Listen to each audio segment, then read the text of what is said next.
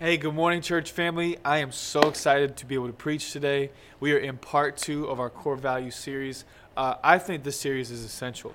All churches have the same mission, which is the Great Commission, but all churches have different distinctives, and we get to talk about our distinctives. And so if you're a part of our church family and you're a part of our community, this will be an awesome series for you. Matter of fact, last week, PD, Pops, my dad, our lead pastor, brought an incredible message. And let me just tell you something. Dad was on fire last week. So, Pops, if you're watching this, I just want to shout you out, tell you thank you so much for that word. But he talked about one of my favorite subjects on the planet, which is the Church of Jesus Christ. And so here's the little sticky statement attached to our core value of church, which is that we are one big family. Now, he addressed the church. Let me read this quote to you that I wrote down from him last week. What is the church? The church is a body, and healthy bodies grow, healthy bodies mature. And so remember, salvation is found in Christ, but growth is found in the body of Christ. He goes on to say, roots precede fruits. I love that. Let me say it one more time. Salvation is found in Christ, but growth is found in the body of Christ. So roots precede fruits. So he talked about church last week, and I thought it was an incredible message. What I want to do is I want to talk about not just church, but I want to talk about what happens in between the walls of church. And that should be, here's the key word for today, growth. Now here's the kind of sticky statement attached to our growth core value. Growth. Healthy people grow. Let me say it again. Growth is our core value. Number 2 core value of this series. Growth and healthy people grow. I always tell people this, especially because we've had people from other churches come to our church, and I tell them all the time, listen, you need to go where you grow. And if that means here, awesome. If that means you need to stay rooted in your church, awesome. If that means you have to be sent and, leave blessed and go to a different church, awesome. But you need to be in church because that's a value. Jesus went to church. I'll talk about that today. While at the same time, listen, healthy people grow. You need to be growing. And so here's a little subtitle and a subtext for you today. I like my titles. I think they're really important. I work hard on these things. But here's the title for the whole message today is this: A Home for the Hungry. Connect Church. We are a home for the hungry. If you want to remain stagnant, if you want to remain lukewarm, if you want to remain the same and you want to settle and be on the same path you've been on for a long time, let me just tell you something. This church, come on Framingham, help me preach. Come on online, help me preach. This church might not be for you. At Connect Church, we got a value of growth because healthy people grow. Let's go to Luke chapter 2. I want to show you how biblical this is. And at the same time, I want to show you that Jesus isn't just our Savior. He's not just our Lord. He is also our example. And in this text, we find that this is the one passage of Scripture where we find Jesus in his youth. So we get this window of his birth, and then we fast forward all the way to year 12. And we find ourselves in year 12 of Jesus' life. And I'll go on and start in verse 40 as a matter of fact. So verse 40, Luke chapter 2, it says this. Speaking of Jesus, and the child grew, he became strong, filled with wisdom, and the favor of God was upon him. I'll say it again. The child grew, he became strong, he was filled with wisdom, and the favor of God was upon him. Let's read a little bit more. I brought my actual physical Bible today, so all those that are watching, you guys can have it on the screen. If you have a digital Bible, that's awesome, but the real spiritual people, they always got their physical Bibles. It says this. Now his parents, here's a really fascinating story, by the way, and we're going to weave some conversation in and out of this. Now his parents went to Jerusalem every year for the feast of the Passover. And when Jesus was 12 years old, how old was he? It's important to remember. He was 12 years old. They went up according to their custom. And when the feast was ended, as they were returning, the boy Jesus stayed behind in Jerusalem. So the parents left the Passover meal. The parents left the Passover feast. And they went back home. And Jesus stayed. Now they were unaware that Jesus stayed. So then it goes on to say, his parents didn't know it. But supposing him to be in the group, I'll explain this, they went on a day's journey. And then they began to search for him among their relatives and acquaintances. And when they did not find him, they returned back to Jerusalem, searching for him. And after 3 days, pause for a second, these parents, Mary and Joseph, lost Jesus, the Savior of the world. Mary knew she had an angel come at the birth of Jesus, and he visited Mary. And essentially the angel said, yeah, you're going to give birth to the Savior of humanity. And they lost him for 3 days. 3 entire days. Can you just imagine for a second, like, can we just go on a limb and just say, yeah, worst parents maybe ever? Probably. And so they lost him for 3 days. But where did they find him? They found him in the temple. Because Jesus prioritized church. Let's go back to last week, what PD was preaching. Jesus prioritized church. So should you. So they found him in the temple. And what was Jesus doing? He wasn't just in church. He was sitting among the teachers. He was listening to them. And he was even asking questions. How many days was he doing this? He was doing this for 3 days. And so Jesus communicates something to us. And I want you to write this down in your notes, wherever you're taking notes. Whether it's on your phone, whether it's on paper, wherever. I want you to write this down. Sunday isn't enough. The Bible says in Hebrews chapter 10, it actually says, don't neglect meeting together. As a matter of fact, as the day approaches, meet more together. But Sunday is not enough for your spiritual growth and your spiritual development, which is why we offer small groups. It's why we offer community. It's why you need to find mentors. It's why you need to find brothers and sisters in Christ. It's why you need to find spiritual fathers and mothers. And for the older generation, I need you to invest in the younger generation. To the younger generation, swallow a humble pill and ask for some help, because we need community and we need each other. I'm already preaching right now, and I haven't even gotten into my message. Okay. So they found him in the temple. Jesus was sitting among the teachers. He was listening to them, and he was asking them some questions. So for some of my people that love theology, if you go to Philippians chapter 2, verse 7, really Philippians chapter 2, verses 1 through 11, the whole passage right there talks about how divinity became humanity. Jesus laid down his rights as God, and so he laid aside his divine attributes, and he gave himself fully to God, but he gave himself fully into humanhood, if that's the right word, humanity. And so he laid down his divine attributes. So now Jesus does not have omnipresence or omniscience because he is finite in a human body. I hope you're following me. So because he's finite in a human body, he has to, watch this, grow. He has to develop, because he does not have omniscience. He is not all-knowing. He does not have all the growth. He does not have all the knowledge. He does not have all of his divine attributes. So what do we find Jesus doing? Sitting in a temple, listening, asking questions, to the point where, verse 47, all who heard him were amazed at his understanding and were amazed at his answers. Another translation talks about the questions he was asking literally blew people's minds. At how old? 12. And when his parents saw him, the Bible says they were astonished, and rightfully so. You've lost your son for 3 days. You should be astonished and you should be in awe. As a matter of fact, in my eyes, you should be ashamed. I'm kidding, but for real though. And when his parents saw him, they were astonished, and his mother said to him, Son, why have you treated us so? Behold, your father and I have been searching for you in great distress. If you looked in the Greek, that word great distress in a different translation would actually be sorrowful. And it was likened to the same word as having people head to hell. That was the word that it likened it to in the Greek. That's how much stress that Mary had. So, and then Jesus responded, why were you looking for me? Did you not know that watch this language, I must be in my Father's house? This wasn't just a preference of Jesus. This was a mandate of his. So he says, I must be in my Father's house. And they did not understand the saying that he spoke to them. So he went down with them. He came to Nazareth, and he was submissive to them. And his mother treasured up all these things in her heart. And watch this. Here's the key verse for today. And we almost read a verse that was already similar to this. Here's the key verse. And Jesus increased in wisdom and in stature and in favor with God and with man. Now, verse 52 sounds very similar to verse 40. Let me read it one more time. What was said earlier. And the child grew.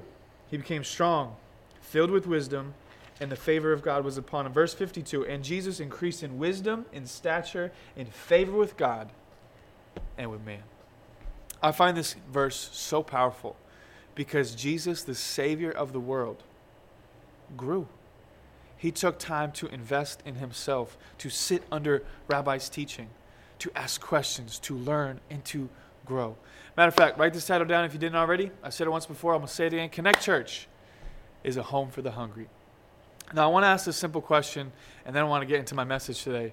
But I want to ask this question, is are you aging or are you growing? Let me say it again. Are you aging or are you growing? Because let me tell you something. The two are completely exclusive and they are completely different. Some people are aging and they're just getting older, but some people are growing and they're only getting better.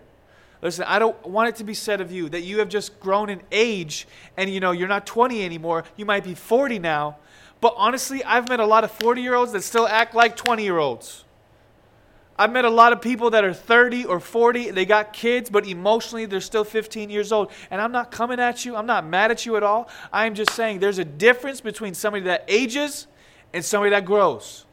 Are you growing or are you aging?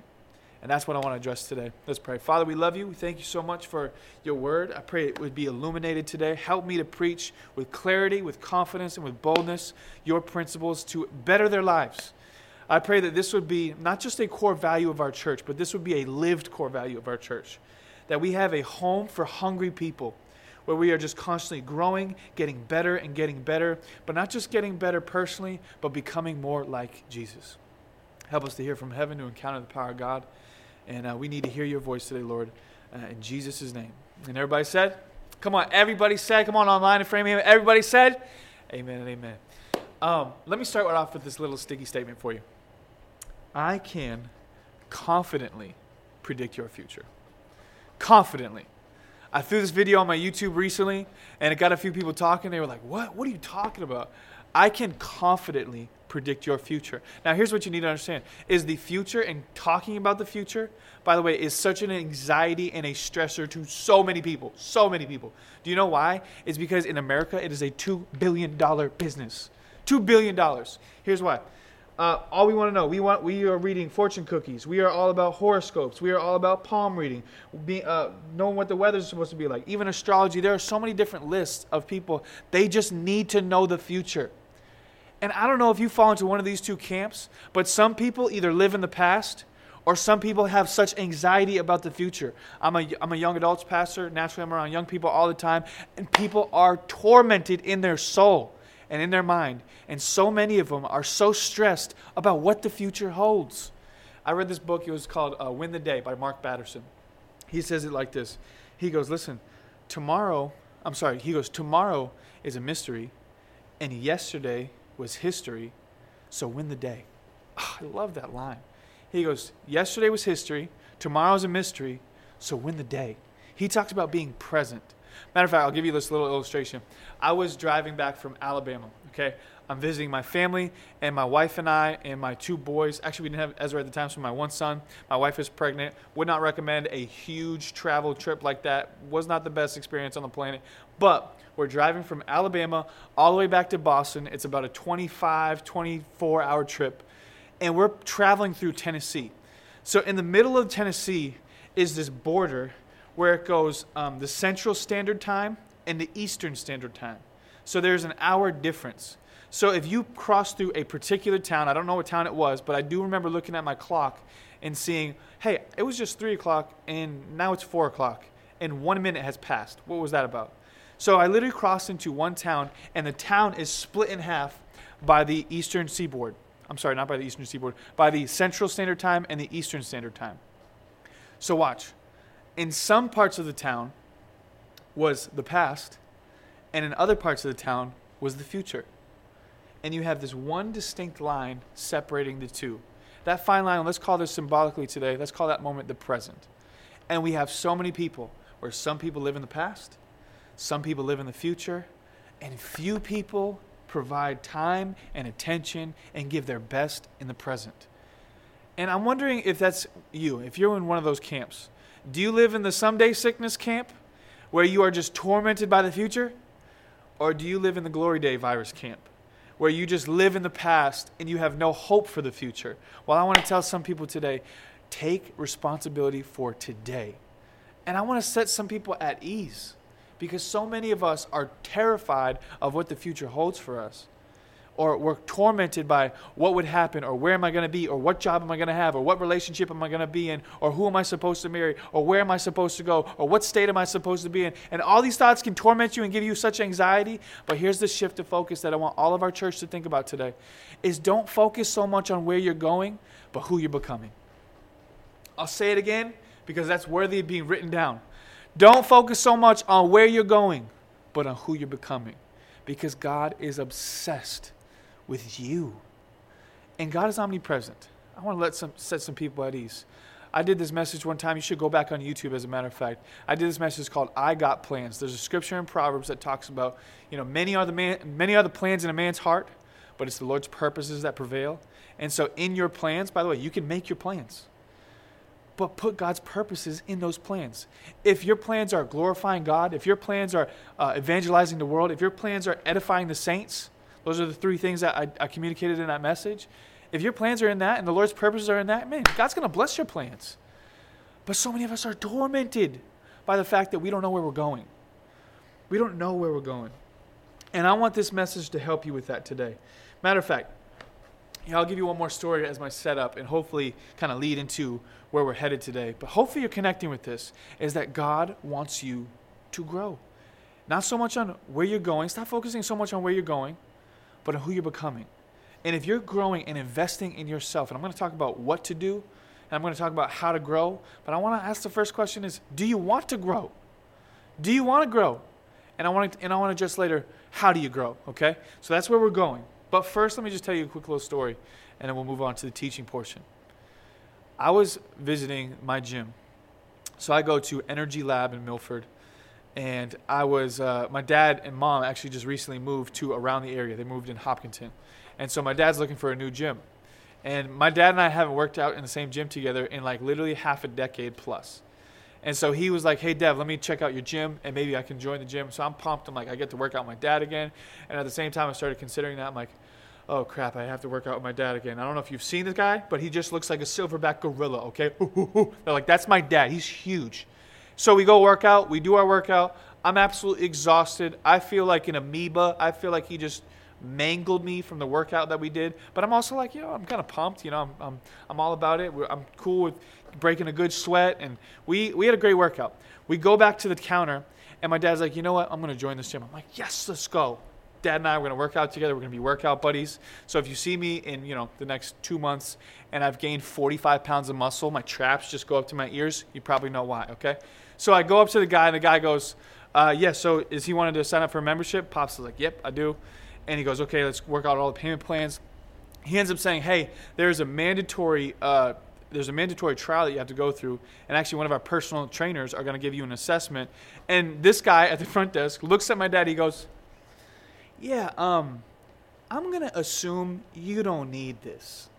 And I literally look at the guy, and I'm like, yeah, that's a good assumption. And my dad just does the peck dance, just bah, bah, bah, bah. I know you're probably like, this is the weirdest sermon on the planet. Probably is, to be honest. But literally, I look at the guy. The guy looks at my dad. He's like, yeah, I'm going to assume you don't need a personal trainer because this guy can probably train our trainers.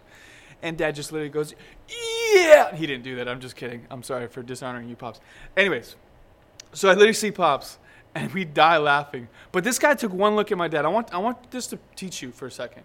This guy took one look at Pops, and he recognized, yeah, this guy knows what he's doing. This guy is growing. And listen to me. I think there is one key distinctive for people. I told you earlier, I can confidently predict your future. I think there is one key distinctive to be able to predict people that are going to be successful. I want to talk about that word in a minute because this word has been sabotaged by culture, by the way. But I think there's one key indicator and one word that can predict your future. And it's one trait that is within all people that are killing it in life. And that word is this: hungry. Hungry. Write it down. This word is hungry. Here's my definition. Here's the working definition for the sermon. Is this: hungry means to have an insatiable appetite to learn more, to do more, and to be more. I'll say it again. Hungry. Hunger is this insatiable appetite to know more, to do more, and to be more. And I wonder if there's some people in this house today. I wonder if there's some people watching today, online, in Framingham, wherever you're watching from, if you're watching on YouTube or listening on podcast. I am wondering today if you have this quality on the inside of you where you're just hungry to grow. I just think for so many people, they just remain and they settle exactly where they're at. And friend, can I tell you, that grieves the heart of God. I had a mentor tell me one time, he says, Devon, mediocrity is a grave sin. Mediocrity. Essentially what that mediocrity's definition is, if you're going up the mountain, is you settle right in the middle. And you've gone up a little bit, but you haven't reached the top. Listen, I don't want more than what God has for me. I want all of what God has for me, though. More than what God has for me, that's greedy. But all that God has for me, that's hungry. I want a church. I pray that our church gets this and this spirit comes on you, is that you just get hungry to know more, do more, and be more.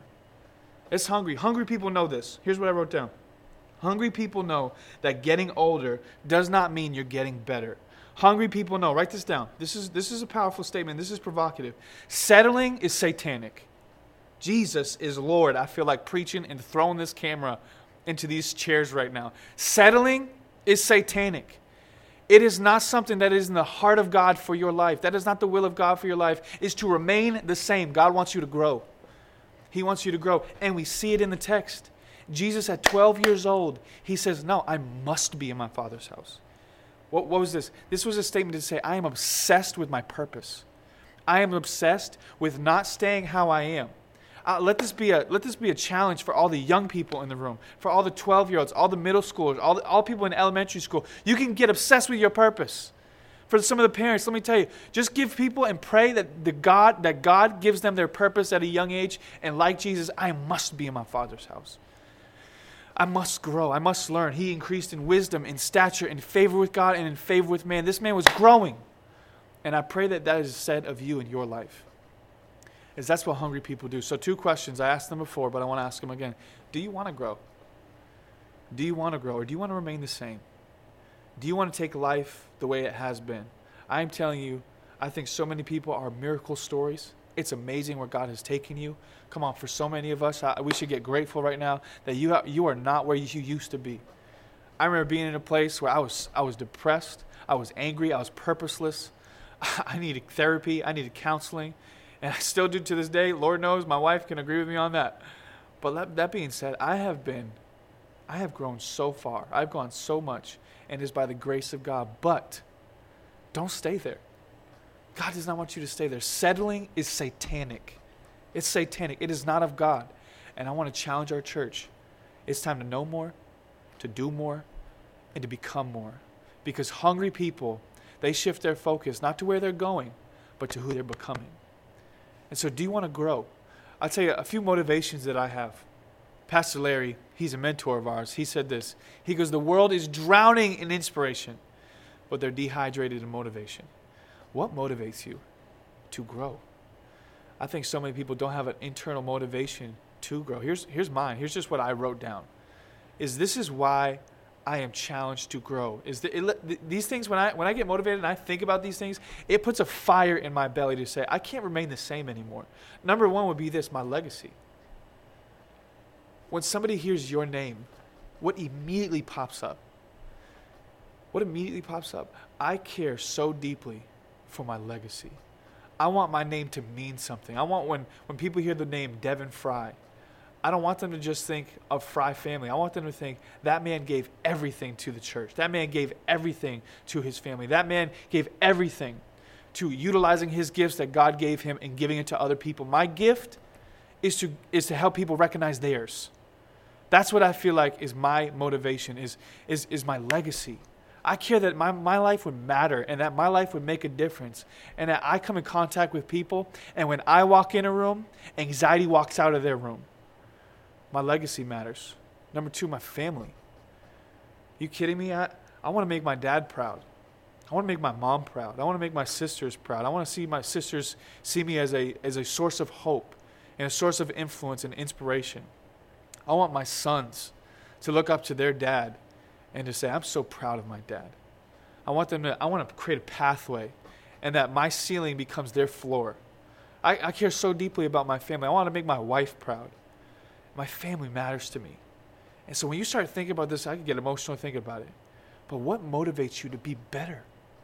So many of us have settled exactly where we're at. God does not want you to set. Settling is satanic. Stop settling. It's time to grow. I wrote down the last one. I think this is the most powerful. More than my legacy, more than my family, is eternity. There are souls hanging in the balance where if I don't get better, they won't get reached. And so my life is a billboard. I am an ambassador for Christ, is what Scripture says. And so it is time to grow. So do you want to grow? What motivates you to grow? Well, here's what I want to write down. I want to get practical. I think this is really important because hopefully I created, that was my intro. Hopefully I created enough to where you're like, okay, it's time to grow, but how do I grow? Where do I start? What do I do? Well, I have 4 things for you, okay? How do you grow? Number 1, consumption. Number 1 is consumption. What are you consuming? Are you feeding on trash? My dad just posted this on his Instagram. Garbage in, garbage out. If you're putting trash in your body or in your soul or in your mind, of course it's going to come out. Garbage in, garbage out. So of course your life is going to be full of trash if you're consuming trash all the time. And so we have to be so cautious with what we are consuming and what we are feeding on. When was the last time you opened your Bible? When was the last time you got revelation from the Word of God? When was the last time you opened a good book that developed and helped you grow and advance? Okay, so here's what I want to do. I want to introduce a term to you that I learned from a mentorship program that I'm a part of. And it was this: strategic learning. Strategic learning. The world has an abundance of information.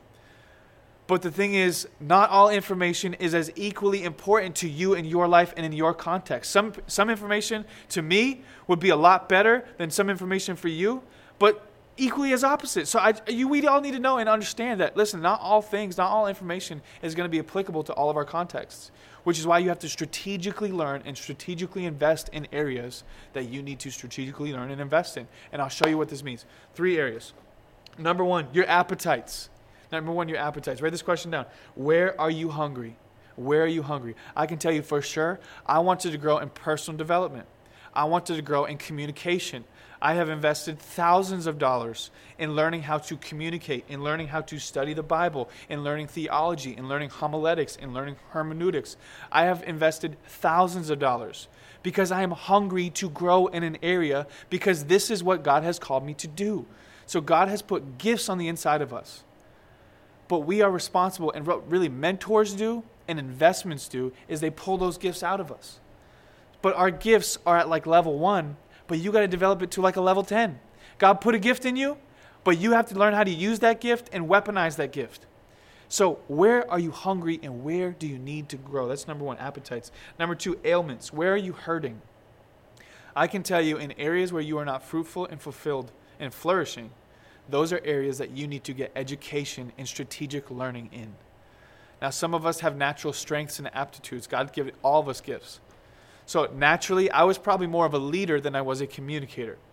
I was much more of a, I'd say, leader than I was a pastor. And so being under Pastor Devon Frye, I have learned how to pastor people and shepherd people and care for souls. I would not have had that had I not been under his leadership. And so I'm so grateful for that. So we need to identify our areas of weakness and then develop that, because that's where our ailments are. Where are you hurting? So number 1, where are you hungry? Where are you hurting? And here's number 3, assignments. Appetites, ailments, assignments. What season am I in my life that requires biblical knowledge? Or you could say truth. What season am I in my life that requires biblical knowledge?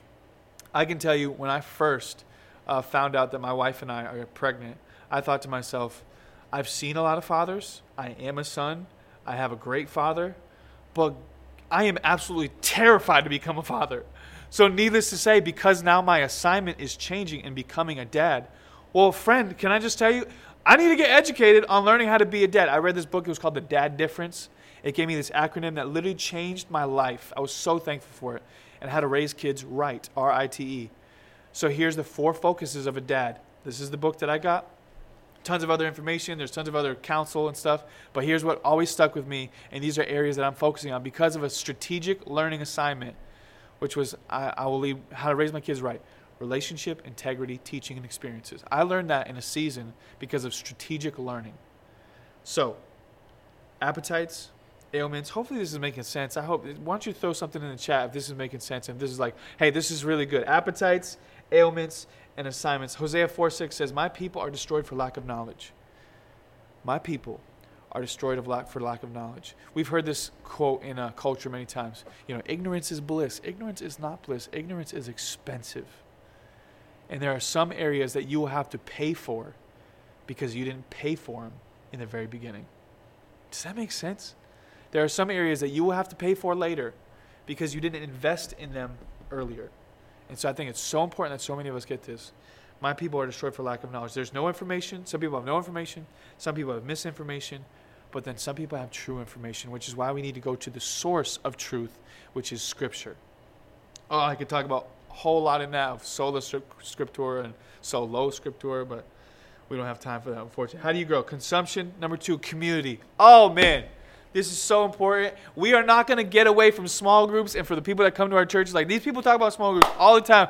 Yes, because Sunday is not enough. If you get one sermon a week, and statistically, people are not coming every single week. But if you get one sermon a week, that is not enough for your spiritual development and spiritual growth. You need brothers, you need sisters, you need fathers, you need mothers, you need friends, you need peers, you need mentees, you need teachers. We need each other. As a matter of fact, I was going through my old, I have an illustrations list. And I was finding this one on Community, and I remember watching National Geographic. By the way, it's Shark Week right now. Like the greatest week in the entire year, okay? So it's Shark Week, and you have all seen this fish. You know the fish that is on the shark, and it's like attached at its belly, and it like, swims around all around the shark? And it's like a little sucker. It's like a little sucker fish. Well, this fish is called a remora fish. Now watch this. So the remora fish typically eats the parasites. It typically eats the dead skin off of the sharks. And it's a mutual agreement and it's a mutual friendship that the shark and the remora fish have. Number 1, the shark gets cleanliness. The shark gets somebody that's cleaning it off, that's taking care of its body, that's taking care of all the possible diseases or parasites or sickness that it would have.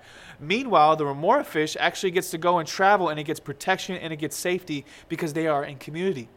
There is this mutual agreement that these two fish have that I'm going to add value to you and you're going to add value to me. Now, here's what's interesting. The remora fish typically does not just eat the skin off of the shark, the dead skin off of the shark, or parasites. The really interesting and kind of disgusting thing is, to be honest, these remora fish eat the feces of sharks. You're probably wondering, what in the world is Devon talking about in this sermon? It's going somewhere. Don't worry. So this remora fish eats the parasites, it eats the dead skin, and even some of the fecal matter from the shark, because this is what real relationship looks like. Real relationships are, they help you, they grow with you, they go with you, they drive with you, they're going to certain destinations together with you. You guys are one together, and one is strong where the other is weak. Where the other is weak, the other is strong. And sometimes the best of friends help you with your crap. I told you it was going somewhere. That's what a remora fish is like. I see in the text with Jesus. Jesus has a mother and a father. He has brothers and sisters and friends. If we remember, the caravan was traveling from Jerusalem to and from Jerusalem. So they were attending the Passover, but there was a convoy of people. So Mary and Joseph didn't lose Jesus. Matter of fact, Mary and Joseph were probably off with their friends. Mary was over here with her girls. Joseph was over here with her guys. Jesus was probably playing with the children. But then they went to Jerusalem, and then Jesus stayed there. So naturally, Mary and Joseph go back off, and they go back off to where they're from, Nazareth. And they're like, oh, well, Joseph, I thought Jesus was with you. And Mary's like, no, I thought he was with you. Where are you at? And then they find out, okay, he's back in Jerusalem. Well, here's what's interesting about this is Jesus is sitting under rabbis, sitting under teachers. So he has a pastor. He has teachers. He has mentors. He has brothers and sisters and friends that he was traveling with. He's got a spiritual mom and dad. Jesus wasn't alone. You think Jesus grew up by himself? No, Jesus couldn't even grow up by himself, because you don't become your best self by yourself. Nobody does. You don't become your best self by yourself. You need community. You need people to do life with. You need a remora fish on your side, taking care of some of the parasites, taking care of some of the crap that's going on in your life, because we are going and growing together. You need community. So are you isolated? Are you alone? Number 1, you need consumption. How do you grow? Consumption. Number 2, community. Number 3, your calendar. Here's something I wrote down. One of the biggest threats to you and I accomplishing our purpose is being busy with things that have nothing to do with it. We'll throw it up on the screen. One of the biggest threats to you and I accomplishing our purpose is to being busy with things that have nothing to do with it. Psalm 90, verse 12 says this: so teach us to number our days, that we may gain a heart of wisdom. Time management is so important, because Jesus says, what are you talking about? I must be in my Father's house. Here's what's interesting about this passage. Verse 52, and Jesus grew in wisdom and stature and favor with God and in favor with man. Well, we find that Jesus' birth was in Luke chapter 2, the beginning of Luke chapter 2. We find that at 12 years old, we find him in verse 41 in chapter 2. But then after verse 52, we don't hear from Jesus for 18 years. This was the last account we get of Jesus in his youth. And so based on the text that we have provided right here, what can we naturally assume Jesus was doing in the 18 years of being hidden?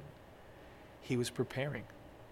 He was utilizing the time that he had for training, so eventually at 30 years old, when his public ministry started, he could reign.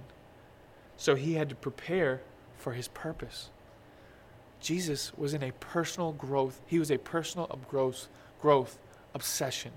He was obsessed with growing, with learning, with hearing from God, with hearing from the Holy Spirit, with understanding the Scriptures, with knowing his purpose. This was Jesus' obsession. And so he was obsessed with the calendar, with time. And so what he invested in was so, so important. And people that are growing must be consumed by, number one, the content that they consume, the community that they're around, and the calendar. Meaning they have to make sure they manage their time wisely, because all of us have limited time on this planet. So teach us to number our days is what the Scripture says in Psalms. Teach us to number our days. And here's what I want. I want our church to be successful. Now, I know the world sabotages that word. The world has sabotaged that word, and we make it seem like it is so heathen, that it is so cultural. But here's my definition of success. Success is when I reach my goals without destroying my soul. Success is when I have resources and I have my relationships. What good is it, the Bible says, to gain the whole world and yet forfeit your soul? I see Jesus. I see Jesus in this text, where he is always growing. He is always increasing in wisdom, in stature, in favor with God, and with favor with man. But he is obsessed with becoming who God has called him to be. That's a hungry person.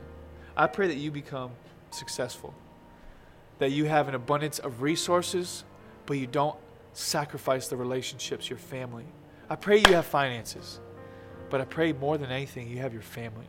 I pray that those closest to you respect you the most. That's true success, because healthy things grow. It's a core value of our church.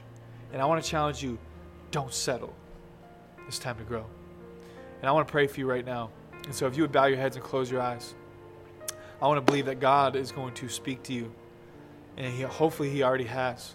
But that the Holy Spirit would challenge you, would nudge you, and push you, guide you, direct you, and influence you onto the path of growth. No more of this realm of randomness. Come into a life of intentionality, where we are monitoring what we consume, we are monitoring who we are around in our community, and we are a monitor of our calendar, knowing that our values, our priorities, that my faith, my family, my fitness, my finances, my friends, my fun is included into that. Those are some of my values. And I think it's important to have yours. So I want to pray for you, Father, in Jesus' name, for all those that are on the sound of my voice, for my church family, for those listening on podcasts or YouTube, online, Framingham. I believe, Lord, that you have nudged them in the right direction. You've shown them God's desires for us to grow like Jesus. I pray that we would all grow in wisdom, in stature, in favor with God, and with favor with man. That we would have an all-encompassing balance. Jesus grew in wisdom, intellect, stature, physically, favor with God, spiritually, favor with man, relationally. He had a healthy, holistic balance of growth. And so I pray that our church would be strong, would be balanced.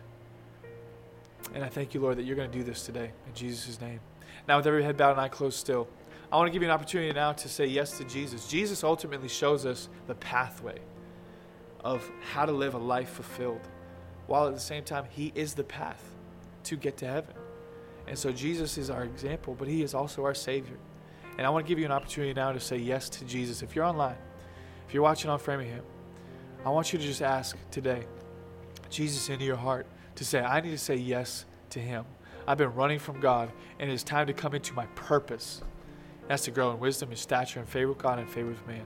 And so if that's you, I want to ask you to shoot your hand up on 3. If you're in Framingham, if you're online, would you type that button below, hit that button below, or you can send a message to CC Saved at 97,000. Shoot us a message. We want to help you. We want to help you in this journey and growth. 1, Jesus loves you. 2, today is your day for salvation. Don't you dare wait another minute. 3, today is your day. And I'm believing in faith that there are hands going up. And I thank you so much for making that decision. But would you repeat this prayer after me? And then I'm done. Father, we love you. Jesus, thank you for dying on the cross. I repent for my sins. And I invite you into my heart today. I want to make you the Lord and Savior of my life. Thank you for your forgiveness. Today, I will live for you all the days of my life. And I decide that I'm going to grow. And I'm not going to remain the same, but I'm going to be all that you have for me. And so we accept that challenge, Lord. We thank you for the many salvations today and for those that are going from the next step to the best step. And that is on this personal growth journey, because our value of our church is we grow and healthy people grow. And so we thank you so much. God, we love you in Jesus' name. Amen. Hey, church family, I love you. Y'all the best. See you soon.